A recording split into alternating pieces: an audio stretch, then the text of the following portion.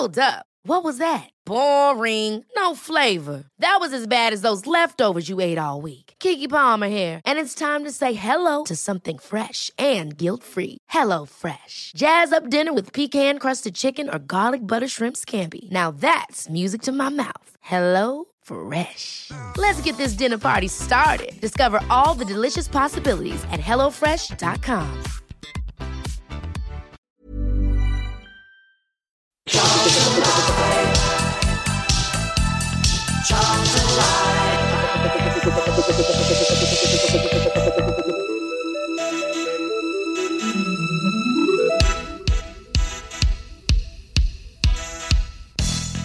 Good evening and welcome to Charlton Live. This is the big match preview. This is the big match playoff preview.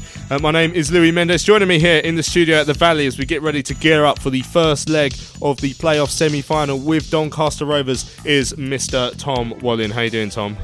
Yeah, me too. That's how I'm doing. I don't really know, to be honest. But basically, just to sum up where I am at the moment, I started off by moaning to Tom that the week's going a little bit too slow for my nerves. By the end of it, I was moaning that the minute between 6:59 and 7 o'clock is going a little bit too slow for my nerves because that minute dragged on forever. I just want this week to be over. I just want this horrible situation that is the Football League playoffs to be over successfully, please. On tonight's show, we will try and... It's like a group therapy session. I've said it before on this show. We're all nervous. We're all desperate to get to Wembley. We're going to do it as a group. We're going to talk about it as a group. We're going to say how we feel.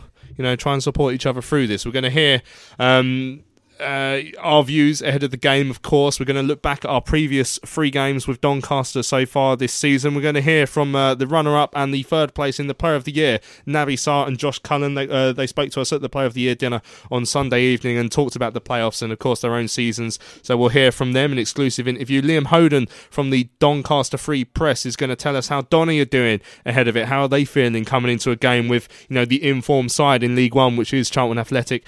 We're going to try and discuss what we do know from team news. Press day hasn't happened as of yet on Thursday. Lee Bowyer's doing that on Friday, so we haven't got too much extra from last week, but we'll discuss what we know. If we have time, which we might try and squeeze it in, Roland had a say this week. Try not to think about it too much, but we will address it. And finally, you know, this is a really important week for the Charlton family, and there's no one else who is as big a part of the Charlton family than Kim Dixon, the Charlton Athletic supporter who's captained the women's team for years and years, works for the community trust as well. She's a massive part of this club, and she got an award for her services to the club and to women's football.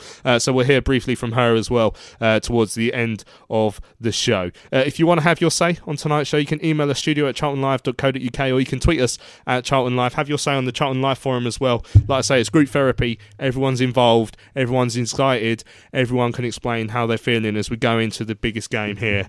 The biggest game for Charlton since last year when we were also in the playoffs and it went horribly wrong, and that's why we're all nervous. Tom, I'm nervous. You look nervous too. Just ridiculous. Yeah, and every time I start to forget about the game, there'll be another tweet that crops up about the sales, or that video that's doing the rounds that Sky have put out, or something that just brings it all back and reminds me we've got to face this on Sunday. And like you said, the time's just going slow. I want it to be now. I want it to be over. This is awful. And I didn't feel like this last year because, as I've mentioned on a few previous pods, there was that I didn't feel that expectancy. And I think you and I mentioned it earlier in the week on a WhatsApp group that we almost expect to go there and win now. And it's not going to be like that. It is going to be a close game. It's going to be cagey because it's the playoffs and because Doncaster are a good side. But because we're on such good form now, if we were neutrals or we weren't Charlton fans, we'd be looking at this thinking, well, Charlton should go there and should get a result.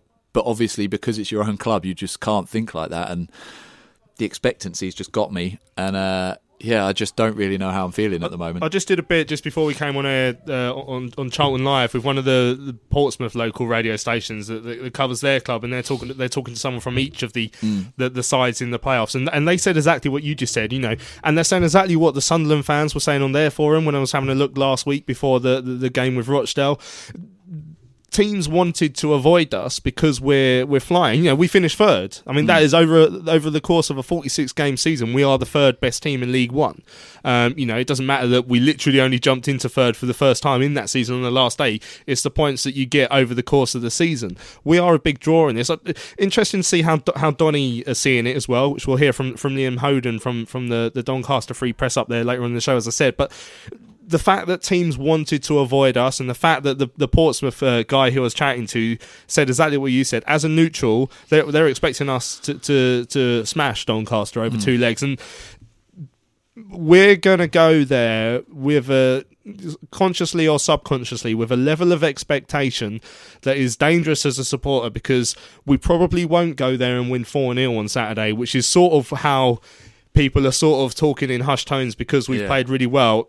We've beaten some really good teams over the last few weeks. We've beaten Portsmouth. We've beaten Luton Town. We've ended that spell they've been on. We've beaten some good teams, and we've smashed some small teams as well. But this is the playoffs, and this is a Doncaster side who are the 6th best team in League One over the course of a season, and who've got some very dangerous players. So we just need to remember, if at half an hour, we're 1-0 down or it's 0-0, don't be shocked, because this is a good team. We need to try and temper our expectations. We can be confident, but let's not be overconfident. We believe, we respect. Yeah. As Nathan said on Twitter all week. I've been desperate to get that in. Doesn't make any sense. Yeah, well played. I think we've scored 18 goals in our last 8 games, which is over 2 goals a game. We've won 7 out of 8. You look at it all on paper, and it says we're going to win these games, but the game's not played on paper. And we talked about it on Sunday's pod at Player of the Year, and the players mentioned it, Lee himself mentioned it. Form goes out of the window for the playoffs, and we have to respect Doncaster because they are a good side. They've got the likes of Malik Wilkes and John Marquis, who are dangerous players. They caused us real trouble up there last time, and I think we all agreed over the weekend that if we come back from there, even with a 1-0 defeat or a draw, you look at that and you think, right, home is the place to turn it on, because that's where we've been banging in goals for fun over the past few games. That's not even a given, but there's just so much, as I say, so much expectancy now. The way we've been playing, I don't think it's just me. It feels very, very different to how it did when we got into the playoffs last year. The players on Sunday came across differently to last year. Last year almost felt like a bit of a surprise and a bit of excitement, and well, this is going to be an experience whatever happens. And this year, you had the likes of Pratley coming on and saying, enjoy the experience, focus. That you could see it in their eyes, they were focused. Lyle said the same thing. I asked him, has he thought about that goal at Wembley? He said, no, I'm thinking about Doncaster. That they seem so focused, they seem so ready for it. And last year I felt like we were all just so pleased to get there. But this year it doesn't feel like that journey's done. It feels like we're part of the way there. And that expectancy is causing the nerves. But yeah, you ask anyone who knows anything about the football in this league, or anyone who just looks at the form tables, and they would be backing Charlton. And I guess we have to do the same and try and put our football fan nervousness to one side, but it's definitely not going to be an easy game by any stretch. Certainly not. Tom there was, of course, mentioning some of the interviews we had with players at the Player of the Year dinner on Sunday. I mean, our show's been downloaded loads already, but if you haven't heard it as well, after you've listened to this one, go back to the Player of the Year dinner podcast in your podcast feed or on the Charlton Live website. And I mean, it's a 2-hour show because there was plenty to talk about, but even if you just want to listen to the interviews that start after about an hour and 15, I think, on there, maybe an hour and a half, listen to Lyle Taylor, listen to George Lapsley and Darren Pratley, listen to Lee Bowyer, the way they talk about it. And we're going to hear another interview from that dinner later on in the show today with Cullen and with Saar, but listen to how they talk about it compared to how we talk about it as well, which I think is quite interesting, because we're both, shaking already. It's Thursday evening and I've been shaking all week, unfortunately, because I'm pathetic. But I mean, Lyle Taylor, there's no nerves on him, there's no nerves on Georgie Lapsley or Josh Cullen. Call this guy in the room. I mean, there's luckily we're not playing, basically. Yeah, and as I say, they all look ready, they all look focused. And I remember even watching the Masters the other week when Tiger won, his focus on that last round, he wasn't laughing, he wasn't smiling like we've seen him do. He just bullied the rest of that pack off the course and deservedly won. Our players on Sunday, yes, they were laughing and joking, they were taking pictures with people, but the minute you caught them when they weren't around anyone, you could see that focus in their eyes, you could see that determination. And as I say, all of them spoke the same message. They all said the journey's not over. They all said we are focused on this game. They all talked about how this week has to be a normal week, how they will train in the same way as if it was just another league game. And that level of consistency and the confidence that they have coming off the back of the run we've been on, like I say, I think it's 7 wins in 8 and 18 goals in those games. They've got a right to be confident. Aribo today, if anyone's seen that video on Valley Pass, he just says, well, we're back in and we're training like normal, and why wouldn't we be confident? And of course, as we said right at the start of the pod, you've got to be careful of overconfidence because we can't underestimate Doncaster. They finished 6th for a reason. They're a very good side. But we finished 3rd and we finished a lot of points ahead of them. And based on that, you've got to back us to do well. We're going to have a huge support up there as well, which I'm sure we'll talk about later in the pod, and that's going to make a huge difference. Again, as all the players and Bowyer has referred to, and we've seen it for ourselves at the games we've been at, there's just a feeling around the club that this time is different to last year, and that feeling makes me even more nervous.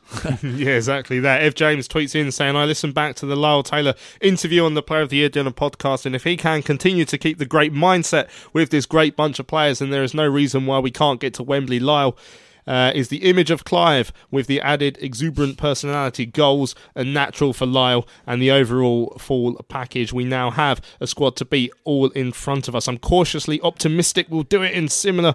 I was similar against Ipswich in 98, so let's just do it. Mark Anderson says, just reassure me that this is our time. He says he's becoming an alcoholic wreck, and I think that's going to be me. We're going up to Doncaster on Saturday, a reasonably sized group of us, just because I don't like getting up too early on a Sunday morning, so we're going to stay up there.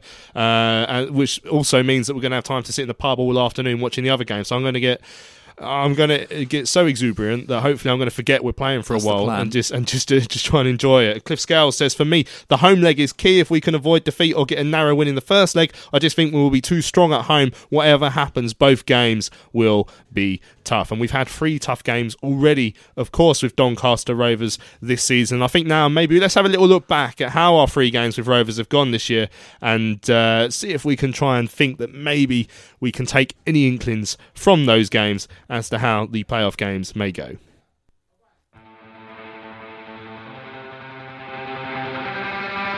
Right, shall we start to look ahead? Donny, coming down to the Valley on Saturday to take on Charlton. Swings it in towards the 6-yard box. It'll flip for Marquis and Aribo off the bar. Aribo gets it! Joe Aribo pokes it home for the Addicts. The corner from Josh Cullen was initially won by Aribo. Off the bar, deflected back to the central midfielder who taps it in to make it Charlton 1, Doncaster 0. Instead clips it towards the back post and Cullen! That's it! Come on! Cullen Grant has scored! It was a wonderful ball in from Lyle Taylor. It looked like he was going to feed it to Solly, who was going on the overlap, but instead right-footed, he drifted it in towards the back post. It went over the head of all of the Doncaster players, and there was Cullen Grant on the edge of the 6-yard box, unmarked. It looked like he hadn't got enough on his header to direct it in, and it bounced once, and I think the keeper should have done better, because I think the keeper had a chance to palm it round the post and instead palmed it into his own net. And on, 32 minutes, and Charlton are 2-0 up. I thought we was standing. They were a good side, Doncaster, and the way we performed there, you'd have thought that they was higher, lower in the league than where we are. It's what you just see there, I see every day, and their togetherness and their fight and their want to pass and they tackle, like everything, every part of the game we won today. Right, let's turn our attention to Saturday's home game with Doncaster Rovers, second round of the FA Cup. To be taken by Andrew, chips it into the penalty area. There's a header from Butler, it's come off of Marshall and it's gone in. And Charlton have conceded a rather soft goal. The corner came in, Butler with the header down. Marshall standing right in front of Phillips, it just comes off his chest and into the back of the net. And Doncaster have the lead. Naby Siles there, it's gone beyond Naby Siles, banded back across, and it's a soft one, and it's Butler again who's put the header back across and into the net. And Doncaster are 2-0 up. And there was some positives from today. It was obviously going to be tough. That's their starting 11. And obviously we made 9 changes from our last league game, so it was always going to be tough, but we learned some valuable things today, and so did some of the players. There's some pros and cons to like everything.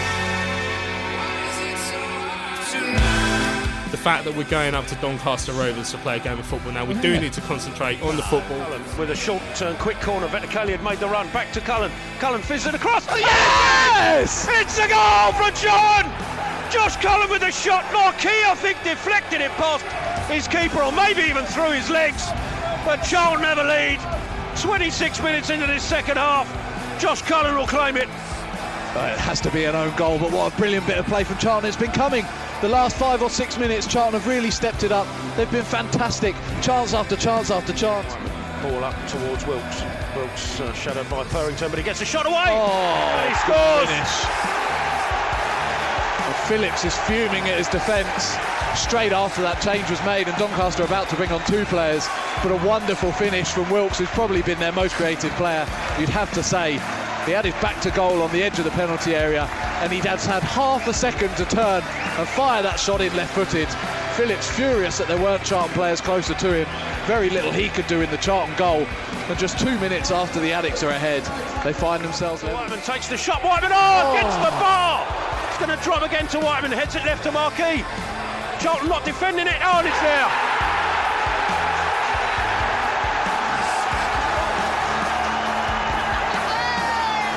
Oh no, it's offside.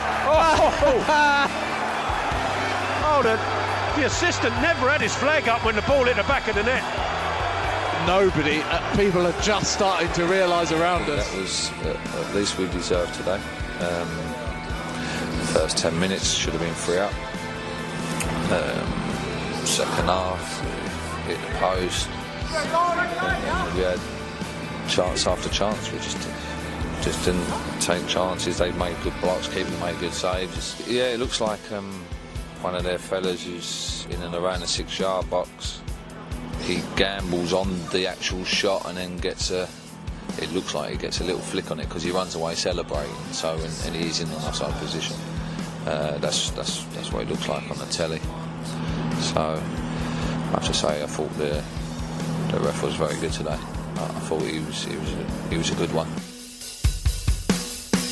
So there we go, a look back at our 3 encounters with Doncaster Rovers so far this season. A 2-0 home win in the league back in November. Then we lost 2-0 at home in the FA Cup second round in December. That was, of course, a much changed side from the Addicks. And then we go to Doncaster back in March. We draw 1-1. As you heard there at the end, perhaps there was a little bit of luck in the fact that there was an offside goal that's still debated as to whether it was or wasn't offside. If you ask any Doncaster Rovers fan, I'm sure they'd say that it wasn't. If you ask any Charlton fan, I'm sure they'll try and say, well, it looked like he ran across, whatever. But if you forget the last 15 minutes of that game, we were probably well on top in that game as well, and we should have scored. We should have been 3 or 4-0 up by the time we actually scored. Doncaster had chances in that game. They had a lot of offsides against them, actually, weirdly, in that game for John Marquis as well. So a strange game that certainly you could say we've competed with them when we've played our full team. I guess you're going to say that we're going to have to not count the FA Cup game because they played a strong team and we didn't. So you look at that home game, we were comfortable. You look at the away game, we were more than in it for large spells. So you look at those previous encounters, and again, you're going to take confidence from them. Yeah, and I think the fact that we finished 15 odd points ahead of them in the league as well, and obviously those results come from playing other teams, but I think that's still relevant too because it shows the respective quality over a period of 46 games. What we, as we've said plenty of times, we have to temper that with the fact that these are one-off games, if you like, but the mentality around the camp is no, they're not one-off games, treat them like any league game, and on that basis, you're right. I think the home game, obviously, as you heard there, I commentated on both, so you obviously watch the game a bit more closely than if you're just in the stands. And in my case. Yeah, okay, fair enough. But yeah, certainly the home game, I never felt like we were in any danger of losing that game at all. The away game, they had spells for sure, but as you say, our tactics certainly forced Marcus into a lot of trouble. He kept getting called offside, and the goal at the end might have been unfortunate from their point of view. But if it is, then that's only 1 point that we would have dropped. We'd still have finished 14 points ahead of them just with that change, or 13, or whatever the difference would have been. So that doesn't concern me too much either. I think largely, as I said earlier, if you take any stat, any comparison, anything, apart from the fact that I think Marcus made some team of the year that Lyle didn't, which in itself is questionable. We are the better side. There's no two ways about that. Whether that makes any difference when it comes to Sunday is another thing, and how the players handle it and all of those other factors that we can't really measure. That we just can't, put on paper. And as I say, the game's not played on paper. But from that point of view, I do think we have a better side. I do think we're in better form. We finished the season better. All of those things do add up. And if anyone else is feeling like us, I guess that's where you're conflicted, because your head's telling you, well, you should win this game. Your heart's telling you, yeah, but it's my club, and I just don't know what's going to happen. It's never that simple, is it? No. I mean, Charlton are a very different team to the team that played Doncaster at the Valley back in October. Starters, Carlin scored a goal that day. But I mean, it's such a crazy situation that we and I've said it over the last few weeks, that despite the fact that we lost a 14-goal striker who was brilliant for us, and he's done well since he's got up to the Premier League as well in a very poor side, I still think we're a better team now than we were then, even when we beat Doncaster comfortably at home. I think we started playing a bit of that better football, in particular by the time we'd gone to Doncaster away. I think Johnny Williams had signed for us. We started passing the ball around a bit nicer. We mentioned that away game where it took us until about the 70th minute to score. We should have scored 3 or 4 goals in the first 20 minutes. We had a flurry of chances in the opening stages. Now, you look at that spell of that game, that away game where we took the game to them. I mean, there's no different metric because it's a playoff game, is there? I mean, surely you'd expect Bowyer, he's not going to change his style. We're going to go there and we're going to start playing football and try and get into their box nice and early. Yeah, definitely. I think the tactics will be largely the same. I've just had a quick look at the formation or the lineup as well, and that's pretty much what we'd expect. You've got the Solly, Sarr, Bauer, Purrington back 4. You've got Bielik in there, Cullen, Aribo, Williams. We'll wait and see what happens with him, and then Taylor and Vetekele. So you'd imagine if Igor's fit, then it will be much the same. If not, you'd imagine similar formation. Dick still as well for Solly, and that's the only two changes exactly. you'd think. The difference, I think, is the bench, where both Marshall and Fosu were on the bench. And I think now we've got more strength in depth, not in terms of personnel, but in terms of the performances we're getting out of them same players. So Lapsley was on the bench for that game, didn't come on. Morgan didn't even make the bench. I'm not sure if he was fit. And Marshall and Fosu did. I think if you look at the bench we will have on Sunday, whether Morgan or Lapsley or Reeves or even Prattley make it into the starting 11, the players that we bring off the bench now seem to be having an impact in every single game we play, and that again adds to the quality that we've got and the confidence that we should have going into this game. So yeah, it's it sounds like I'm basically spending this whole hour trying to convince myself we're going to win, when in my heart I just can't quite allow myself to believe it. I've spent the entire week doing that. I can't say I imagine that any Charlton fans would just listen to whatever the Portsmouth radio station was that I was just on. But I spent the entire 15 minutes I was on going through what we've just done, saying this is why we're so good. This is something we've been really good at recently. This is another thing we're great at. But I don't think we're going to... I'm just scared. It's just bizarre. And it's so hard to try and reconcile how you're feeling about it and how... I don't know. I don't know if this year as well. There's just that. I wanted to win last year, but this year, because of how much love you have for this team as well and this manager, I'm so desperate for them to win as well. And I just really want everything to fall into place, which it has over the last few weeks. And I'm so desperate that it happens for them. Right, I need. Oh, excuse me, I'm losing my voice. I need 5 minutes to try and recover myself. So I think now is a great time to play another one of our exclusive interviews from the Player of the Year dinner. Now, we've got some really good feedback from our Player of the Year dinner show that we released on Sunday evening. I was so pleased with some of the interviews we had with Lyle Taylor, with Lee Bowyer, with George Lapsley, Darren Prattlin, with Liz Ajupi as well. So but we had so many good interviews that we saved some of them. We saved one of them for right now. Now, obviously, Lyle Taylor was your Player of the Year for this season, but in second place was Naby Sarr, and in third place was Josh Cullen, and we managed to grab both of them at the dinner on Sunday evening. We're now joined by the runner-up in the Player of the Year award, Naby Sarr. Naby, congratulations. I mean, that's that's an award that the fans vote for. So to come in the top 2, you must be pretty pleased with that. Yeah.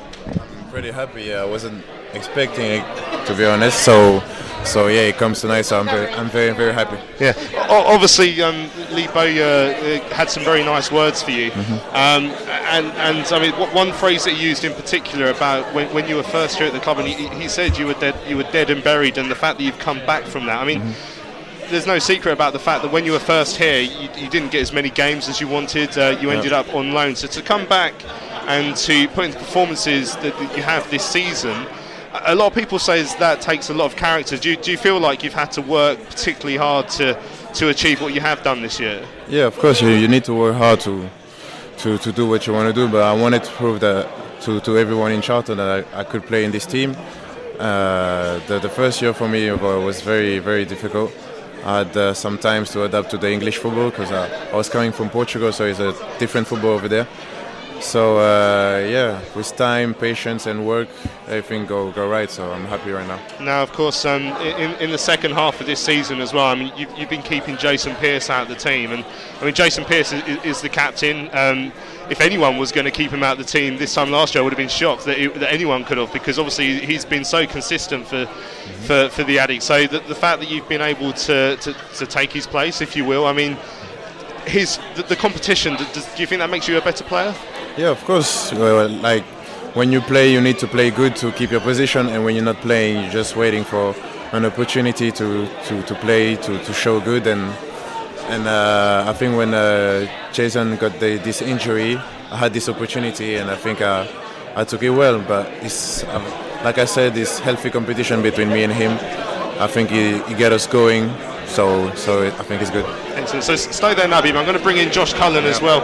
Josh, you came third in the Player of the Year award. Your season on loan at West Ham, obviously, for yourself, one of your formative years, coming out to play in the lower league and to get your experience. So to come within the top three here, you must be really pleased with the fans voting for you for that. Yeah, it's always nice to get a little bit of recognition. I think probably there could have been a lot of players that could have been in the top three tonight. I think everyone's been fantastic this season. But like I said, yes, it's nice to get a little bit of recognition from the fans, and yeah, I'm pleased to pick up the award. And of course, you've got something. We just spoke to Darren Pratley, who's been through the playoffs as well. But you got to Wembley, didn't you, with Bradford City? So you know what's coming up. You know what it's all about. So are you able to, even with the youth on your side, are you able to impart some of that experience on your teammates, the likes of perhaps Naby, who hasn't been able to play at Wembley yet? Yeah, I think obviously when you get to the playoffs, you can overthink it a bit in your mind. Naby's an experienced player, and he knows what he has to do week in, week out, and that's going to be the same in the playoffs. Nothing's changed. It's a normal game of football, and if we win 3 games now, then we'll get promotion. So you just have to break it down in your head, not overthink it too much, and we'll go there and try and win games as we have all season. Now, this is a question for the two of you, but obviously Josh is a loanee and Naby coming back to the club over the last couple of years. The team spirit that we've seen at Charlton this year, if you go back 3 or 4 years ago, a relegation from the Championship, it felt like there was fractures in the squad and perhaps the team spirit wasn't quite there. Do you think, Naby, that Lee Bowyer has really fostered a team spirit this year, everyone playing for each other? Yeah, of course. Like the mentality is different from 3 years ago, and I think we have more stability because 3 years ago we had 3 different managers in one season, so that was difficult. But yeah, I think Bo got this stability and fighting spirit for everyone here. And Josh, obviously, as a loanee coming in, so sometimes throughout the years you get loanees and Charlton fans will say, I'm not sure he's really that bothered to be here, but no one's ever questioned yourself with that. I remember actually the time you were doing the commentary with the lads up there, I think it was Bristol Rovers or someone, and Sunderland, and we scored the goal, and I mean, you were celebrating, you and Paige, you were celebrating more than the fans, it seems. I mean, it feels like you've really bought into what Lee Bowyer is trying to achieve here. Yeah, I think that's the minimum fans expect when you sign for a club, whether on loan or permanent, that you give 100%. And everyone around the place, from the staff to the players to everyone around the club, the fans, since I've walked through the door, they've been brilliant to me, so I feel like I owe it to them to give 100%. And yeah, it means just as much as to me as it does to the lads that are signed here permanently. So we're all, like you said about the team togetherness, we're all fighting for each other and fighting for the same goal. So I'm as fully involved as any permanent player is. Now, of course, yesterday's third place finish. Now we know who we're facing. We're facing Doncaster Rovers. It's a side that we beat here at the Valley. Away from home, you sort of scored, but they took it away from you. Away from home it was a funny game actually, because we were probably on top until we scored, and then they came back into it, and then we might have got a bit of rub of the green with the offside goal that was ruled out late on. But we've shown that we can compete against this side. Obviously, we finished well ahead of them, but I guess results in previous games just go out the window when it comes to the playoffs, because I mean it's a lottery at times, but you certainly can't count on the fact that we've beaten them this season. I mean, like you said, it's a game of football. We have 3 games left, hopefully. So we just go for the win. And we know our quality, we know what we can do. And I'm sure he's agreeing with me, we can beat any team. So we just go there confident. Yeah, you're feeling confident, Josh? Yeah, I think, like Nab said, I don't think any team we've played against this season, we've come up against that we've been outplayed or they've been a class above us. We know we can play well against anyone, and that'll be no different against Doncaster. Obviously, we respect them. They're a good team. They're in the playoffs for a reason. They've had a good season, and it's going to be a tough task. But we're confident going into it that we can come out on top. Nabby, just a quick one from me. That free kick at Wimbledon. Yeah. Just talk about that, eh? You do that all the time? Training? No. That was a one-on-one. We've heard a rumour that you're the best finisher at the club. Nah, they say this for fun. You save him one up for the playoffs as well. Yeah. Nabby, if you do that at Wembley in the playoff final, every single one of us will get your name tattooed somewhere on our body. So that's your challenge there. I hope you're recording this. Yeah. Oh yeah. Oh, you're recording I am this. deleting it though if you do it though. Right, excellent. Chaps, thanks for joining us. As I'm saying to everyone, all the best for next week and the week after. We're all really behind you, and we hope that we can get to Wembley as well. Thank you very much. Thank you. There we go. Nabby Sarr and Josh Cullen coming to speak to us exclusively at the Player of the Year dinner. I forgot that we promised to get Nabby Sarr's name tattooed on us if he scores a free kick at Wembley. So let's hope that we find a more conventional way to get promoted. I love again speaking to them and hearing how much calmer the players are compared to us fans, because it's clear, especially Cullen there as well. You know, he's been there. He's been to Wembley with Bradford City, so he knows what it's all about. It's you go through our squad. I mean, Chris Maxwell's been to Wembley with Fleetwood, unlikely to be involved. But Lyle Taylor scored at Wembley. Josh Cullen's played at Wembley for Bradford. I'm certain there's going to be more in there as well. Pratley, of course, yeah, with Swansea City, scored one of the greatest goals we've ever seen in a playoff semi-final. So if you can repeat that trip as well, so there's players who've been there and done that, which possibly helps to explain why there are so many calmer heads in the squad than there are in the supporters who haven't been to Wembley since 1998. Yeah, and you talk about Maxwell probably not being involved there, but the experience that he can give someone like Dylan. Similarly for Pratley, yes, he's unlikely to play if we were to get there, but the experience he can give to the likes of Lapsley and Albion and even other more experienced players who just haven't played there is still going to be invaluable. And that's what this squad has. It just has such a good harmony. They're such a good group. And you're right there, just listening back to that interview, because that's the first time I've heard it back since Sunday. The word that you mentioned there, how calm they sound. I hadn't really noticed it at the time, but they do. They just seem focused. They seem ready. They seem relaxed. They seem happy. And it's not a surprise because they are in a good run of form. But even the likes of Cullen and people who we've had here on loan, they really buy into what we're doing here, and they buy into Lee Bowyer.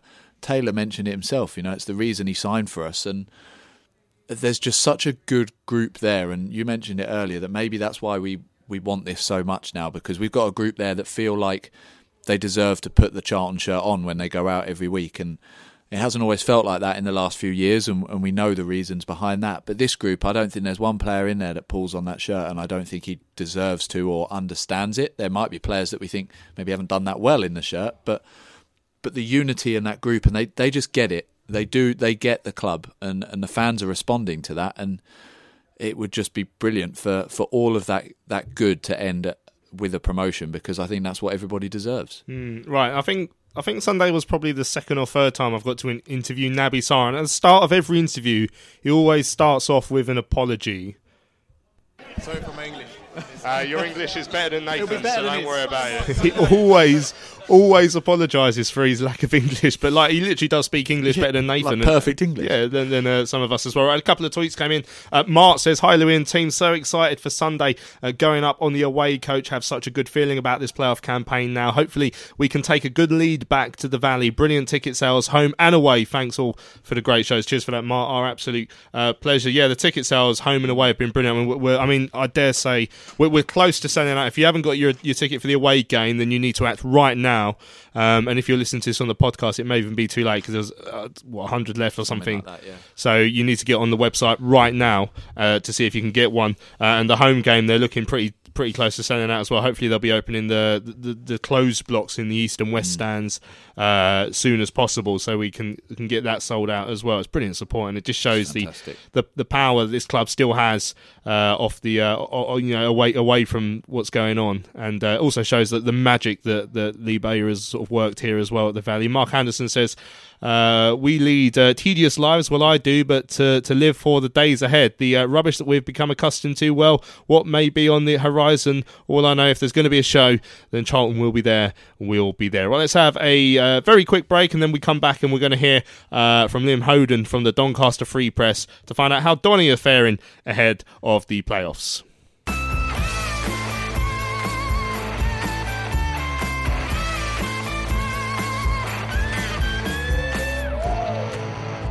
Switch across the left-hand side, and Purrington.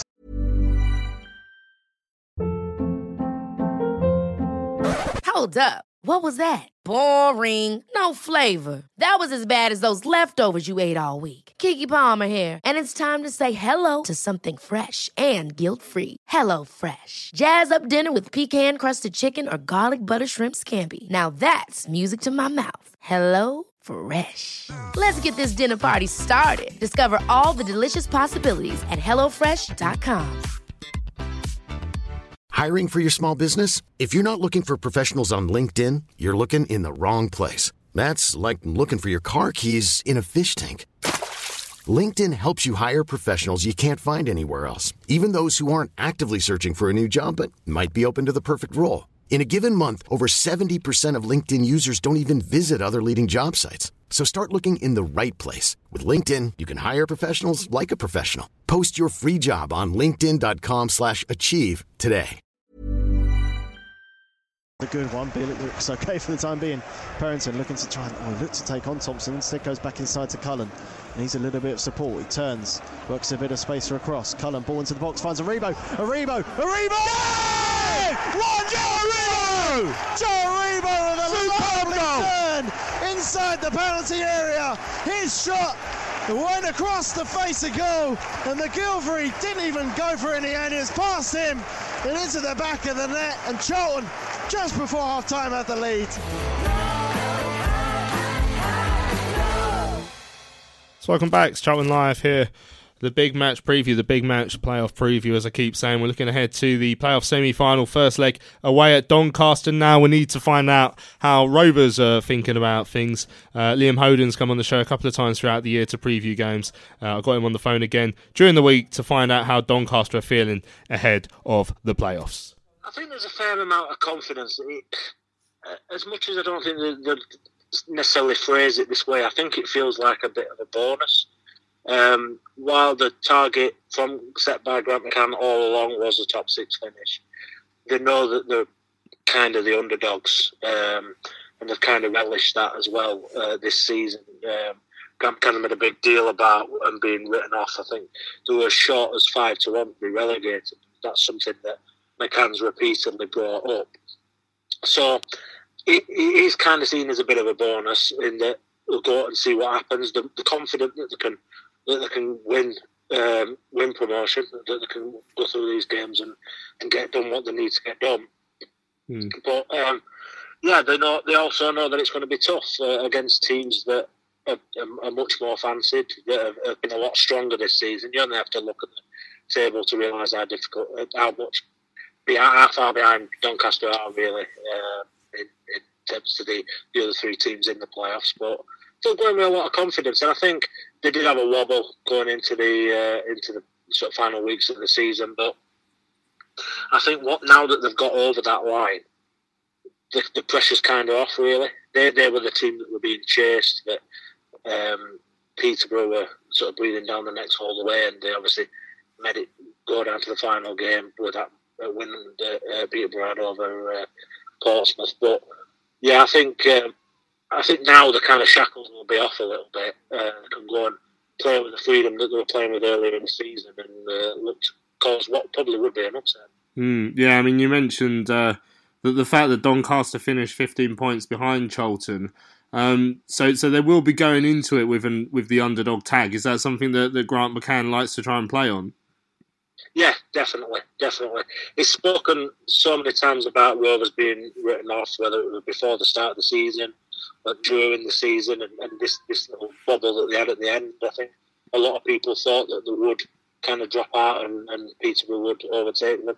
And then that being written off in this playoff campaign as well, finishing so far behind some very big clubs. So yeah, he'll play on that, has played on that all season, and I think he is sort of determined to prove people wrong along the way. So what sort of shape do Doncaster feel like they are in coming into these playoffs? So we mentioned that little wobble, but just before that they'd won 4 in the row, that sort of run that obviously put them in pole position. I mean, do you think they'll find it easy enough to sort of revert to that form as we hit the playoffs? I think so. I think, as I say, the shackles will be off a little bit. They I think very much this wobble that they had running up to the end of the regular season, a lot of nerves came into that. Excuse me, sorry. They were overawed quite a bit at Sunderland in a televised game, and then I think that really made them sort of the doubts started to come into their mind. You could see it on the pitch. They played Accrington and were awful that night. And lost to Accrington. They kind of steadied it a little bit again away at Oxford in what was a tough game. They got a point that kind of made sure that it was still in their hands going into the final day. And then they rode through some early nerves in that final game against Coventry, but once they'd gone in front, the confidence seemed to come back, and they pushed hard for a second, which they eventually got. So I do think that they'll feel a lot more comfortable. They've got a fully fit squad to choose from. There's players that have come into form over the last few weeks, like Kieran Sadlier, who's kind of been sort of on the fringes since he arrived at the club. So I think they're feeling in good shape. John Marquis, of course, as well. He's scored in the last 2. So there'll be plenty of confidence, and particularly, obviously, the first legs at home. They've had a really good home record this season. Only lost 3 times. So they're confident of being in a good position as they come down to the Valley. And of course, in the 2 league games throughout the season, Charlton were 2-0 victors at the Valley. Then there was a 1-1 draw at the Keep Moat Stadium, where it was quite an interesting game, really. But Doncaster were quite unlucky not to have the winner ruled out right at the end. From seeing Charlton play this season, how do you think that they'll prove a test for Doncaster? Definitely. I look back to that first half at the Valley.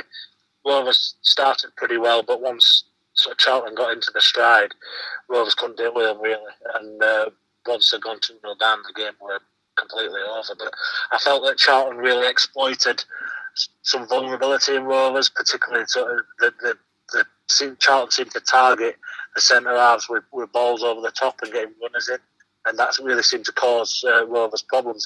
And then we had in the opening stages of that game at the Keepmoat, Charlton started really, really well, and Rovers just didn't have a kick for the first 15 or 20 minutes. Sort of relentlessness from Charlton. So I think we've seen in the 2 league games that what Charlton can do and how they can hurt Rovers. Obviously, Rovers did well, and I do think they were unfortunate not to win that game at the Keepmoat. So I expect it to be a competitive game with sort of 2 sides that are really going to go for it.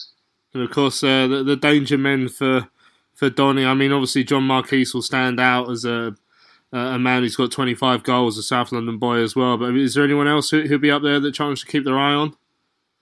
Malik Wilkes, who, if I'm right in thinking, scored against Charlton at the Keepmoat. He's on loan from Leeds United. Plays either in a front 3, the right side of a front 3, or the right side of a 3 behind Marquis. He just loves to cut inside onto his left foot.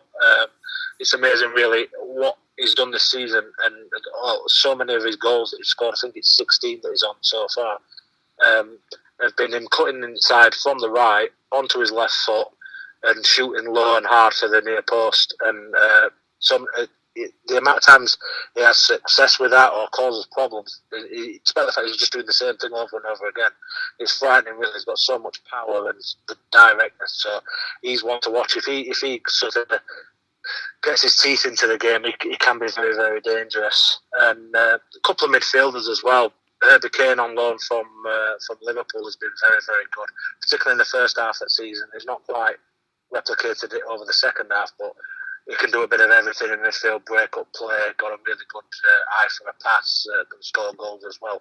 And you can say the same about Ben Whiteman, the player of the year, really, who has kind of developed in a deeper lying role, but will also come forward, loves a shot from outside the box, and can pick a pass as well. So, yeah, there's some good players in this team. There's some good footballers. They are a good footballing side, so players that can cause problems. And I can't not mention James Coppinger, 38-year-old, made 49 appearances this season, just signed another one-year contract, and he's still as dangerous as ever with what he can create. So we go, Liam Hoden from the Doncaster Free Press. Looking ahead to the game from a more Doncaster Rovers point of view.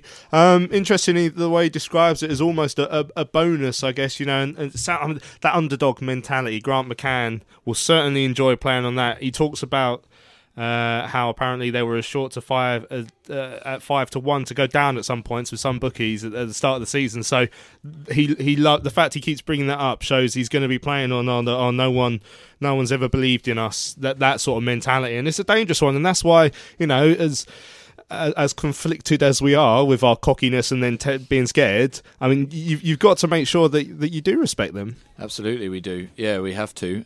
We believe and we respect. Again, yeah.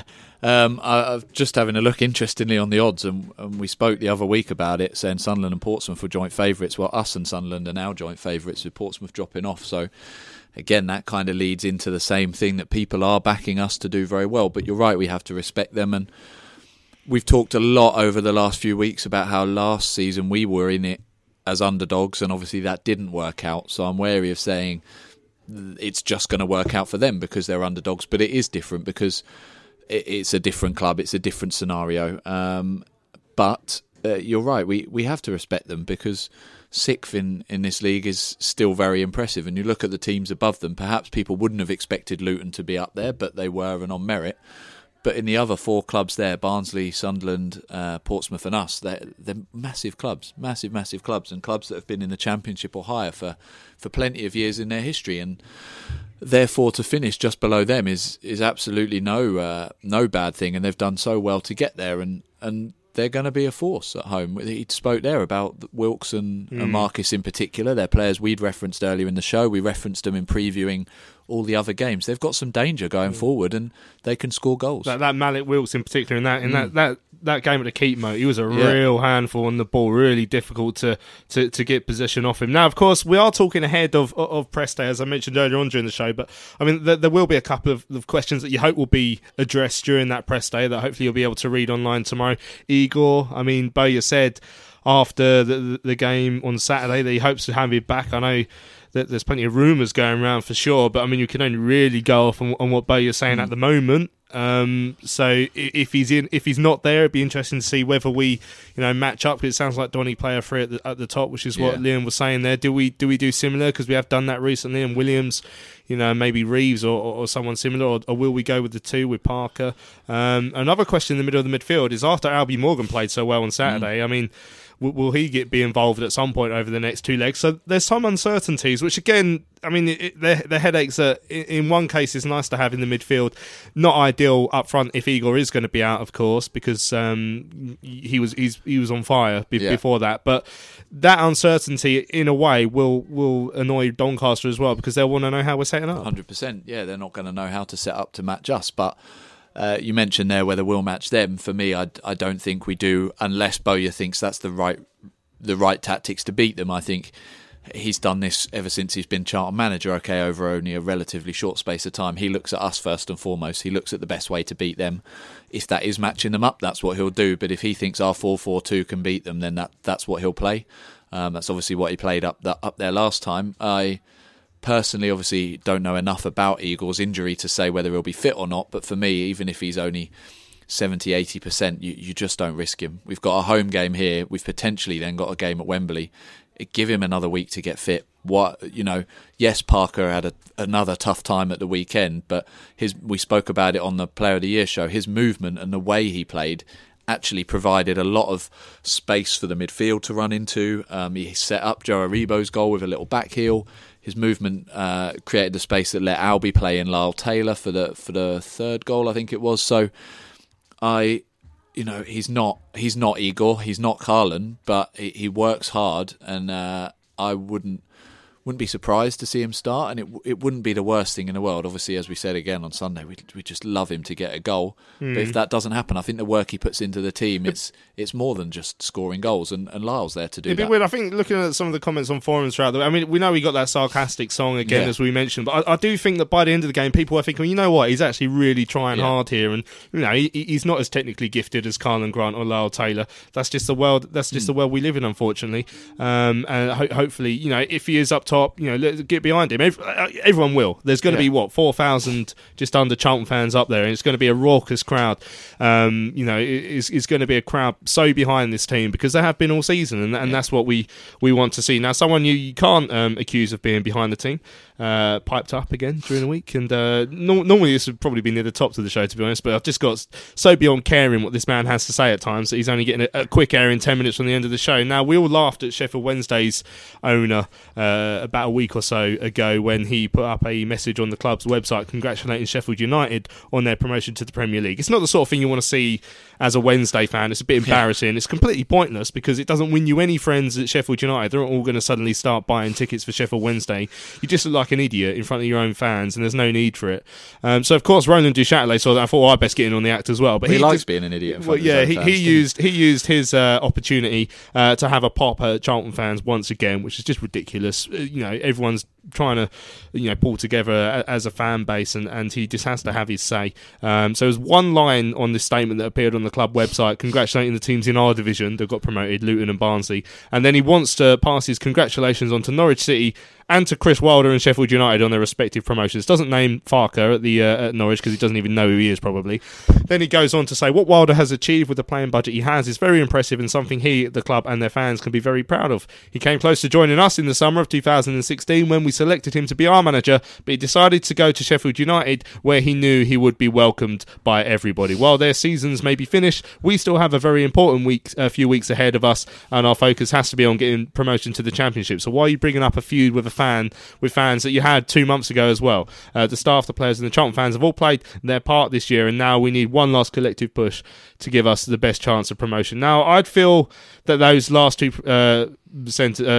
paragraph sentences, whatever, were a lot more sincere if he hadn't gone out of his way to put a statement on the club website to have a pop at fans. Now, you remember when he went on, I think it was Jim White's show, wasn't it? Yeah. He first brought up the idea that the reason Chris Wilder didn't come to the Valley was because of something on the Charlton Life forum that said he'd be mad to come, which, I mean, judging by this statement, probably correct. And obviously he has done a brilliant job at Sheffield United, and I'll take my hat off to him. Yeah, I don't really care, to be fair. I'm not going to go out of the way to put a statement on my Twitter or anything like that. Now, why has he gone out of his way to say something this ridiculous, then not even mention Lee Bowyer's brilliant job as well? Because he's an idiot. For me, that statement basically translates as Wilder's got a team to the Premier League. If it wasn't for you fans, Wilder would have got us to the Premier League. But as that isn't the case, and we've got Lee Bowyer, good work for getting us to the playoffs and best of luck. And that's how it sounds. It sounds like he's trying to blame us for the fact that we're not about to get promoted to the Premier League, and instead we've got 3 extra games, which he makes sound like a bit of a hassle, to get promoted into the Championship. But like you said, you've saved it for the end of the running order. That's at best where it deserves to be. It didn't go on any of the club's social media, I don't think. Good. It's ridiculous. And the Sheffield Wednesday one, we all laughed. Again, I said before the show, when you or Nath put it on our WhatsApp group, I assumed it was a joke. I assumed one of you had mocked it up and and just copied, because it just read exactly like the Sheffield Wednesday one, but with the teams changed, and I laughed and thought, that's funny, someone's done that, and then you said, no, it's genuine. I mean, it's a farce, isn't it? But just add it to the long list of things that we'll look back and laugh about once he's gone. There was one going round after Liverpool and Joe Gomez qualified for the Champions League final, which I did make, and that was a farce. And I assumed everyone would be on the joke because it was so ridiculous, but quite a few people did think it was real. So shows how mad he is. Yeah, really. It says a lot. Now, Bob Liscombe, let's concentrate on the football again. Bob Liscombe says, "You have stolen my thunder, Louis. I was going to ask you to put out a request to back Josh Parker during the next 2 or 3 games. Now is not the time for silly songs." And Ray Bates has he's tweeted this, and I've retweeted it so you can read it for yourselves, but he's imagining himself and his wife and all of us Charlton Live crew and Naby Sarr having a wonderful meal for his 38th wedding anniversary. So we're assuming that's tonight. Well, congratulations, Ray, and all the best, and congratulations to your wife for surviving 38 years with you and the dogs, of course. But no, I hope you've enjoyed the show and listening to Naby Sarr. He's got an earpiece in at the table while he's having the dinner, I think. Yeah, excellent stuff. Right, as we say, Ray Bates is up there as well with a brilliant Charlton fan who loves the club, and there's so many of us, and I'm sure everyone listening to this show certainly is, but there's someone else who really just epitomises Charlton Athletic and Charlton Athletic women's team as well. Now, Kim Dixon is a Charlton fan through and through. She works for the Community Trust, so that's her job. She is just, I mean, she says it herself, she is the female Johnny Jackson. Yeah. She's been with the club, the women's team, since she was 8. She's now older than that, without going into specifics. She's been there the whole time. She hasn't played as much this year because, you come into the end of your career, but she's coaching the team. She's coached young players for years and years, and as I say, of course, she's a massive Charlton fan as well. So at the Player of the Year dinner on Sunday evening, she was presented with an award for her services to women's football and to the Charlton Athletic women's team, and we sat down with her for another exclusive interview. So we're delighted to be joined here on Charlton Live by Kim Dixon, who, of course, this evening won Outstanding Contribution to Women's Football. Kim Dixon, when people hear your name, I mean, they immediately think, of course, of the Charlton women's team because you've been so synonymous with that outfit for. You say you've been there since you're 8, and now that's at least 10 years now. So longer than 10 years. First of all, I mean, you've stuck with the club through thick and thin. Of course, you work with the Community Trust, Charlton fan as well. Yep. So it must be very special to win an award for the club. Yeah, definitely a night like tonight. Obviously, Charlton are doing very well, and as a fan, it's great to be at an event like this, and to win an award is massive. Obviously, Charlton's in my blood, really, so I still want to be involved and things like that. So, and I think I'll always be involved in some way, shape or form. Obviously, I've not played this season, but hopefully going forward, coaching-wise and things like that, I think they see me like the women's team of Johnny Jackson, if that makes sense. I think that's the sort of route we're going to go down next year. Yeah, and of course, there's no greater honour than being the Johnny Jackson of the women's team. It's not a bad honour to be. The women's team on the pitch this season have been a joy to watch. We've been down to quite a few games, so many good memories. But for a first season in the Championship to only just fall short of promotion to the next level up, and of course, and certain of a top 4 finish, still got a chance of finishing above Durham in 3rd. I mean, you must be so pleased with how it's gone on the pitch. I think they've done very, very well. I think they'll probably tell you as well, they probably exceed expectations of where they'd want to finish. So I think going forward, they're going stronger into next year, and Ratisha, I know, will probably want to build a very, very good, strong squad for next year as well. Yeah, and of course, Liz Ajupi won the Player of the Season, top scorer this year. Describe her as a new signing because she, of course, arrived from Aston Villa, but she has connections with the club going back years and years and years. I'm delighted to see her win the award this season. Yeah, I've known Liz for years, through obviously Centre of Excellence. Back in the day, where I don't know if I coached or not, maybe I did, but makes me sound very old. We've been through too many. there is a few that I have coached in the first team at the moment, and but yeah, she's taken it in her stride really this year. I think she's used to the standard, which has been good. Bring a little experience, even though she's quite young herself. But she scored goals, and that's probably, you wouldn't probably think it if probably without Kit. And her and Kit have probably complemented each other. Obviously, Kit's been injured. Liz has popped up and scored goals. I But next year, obviously going forward, if Kit and Liz are both still firing, we're a danger to any team, really. Yeah, I was going to say, I mean, what do you think the next step is for the women's team? And we've seen the move to Crayford as well.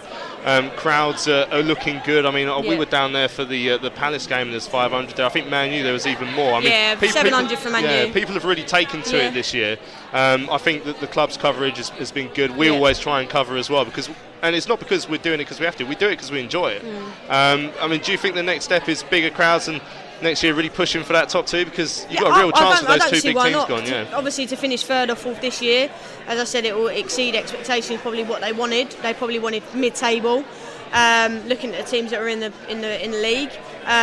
But next year, as I said, I don't see why not. With the firepower they got going forward, obviously a few additions going forward, I think they'll be very, very strong. Well, Kim, congratulations on your award this evening. Congratulations on being the Johnny Jackson of women's football. Thank you. And thanks for coming to talk to us on Charlton Thank you very Live. much. There we go, Kim Dixon, Charlton through and through there, and she's as excited as we are for the playoff campaign coming up. But she's been a great servant to the women's team.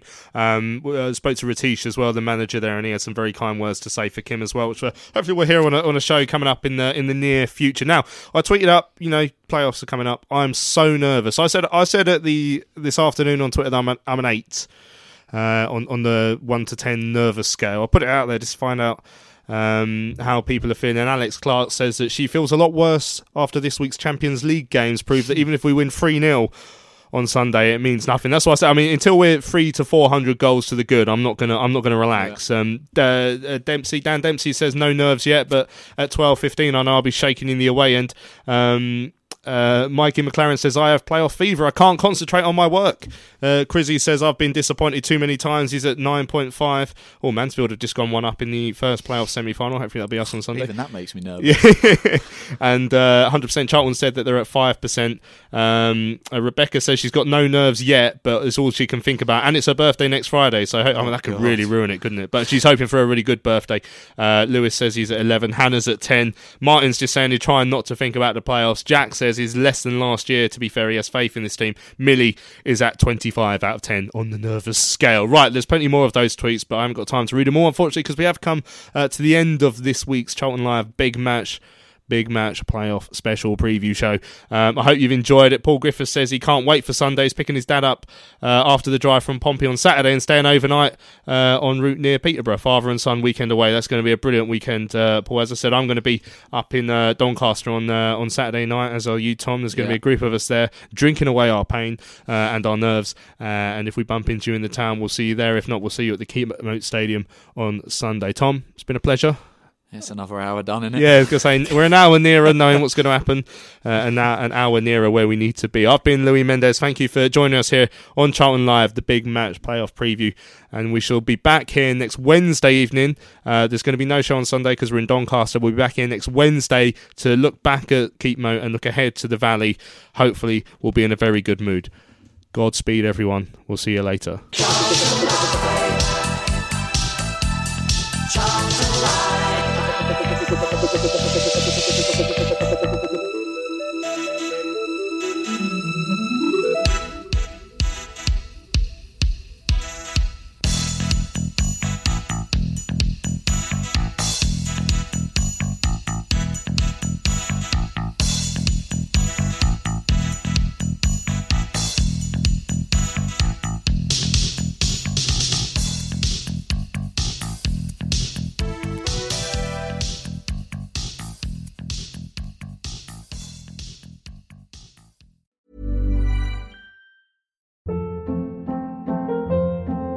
Hold up. What was that? Boring. No flavor. That was as bad as those leftovers you ate all week. Keke Palmer here, and it's time to say hello to something fresh and guilt-free. Hello Fresh. Jazz up dinner with pecan-crusted chicken or garlic butter shrimp scampi. Now that's music to my mouth. Hello Fresh. Let's get this dinner party started. Discover all the delicious possibilities at HelloFresh.com.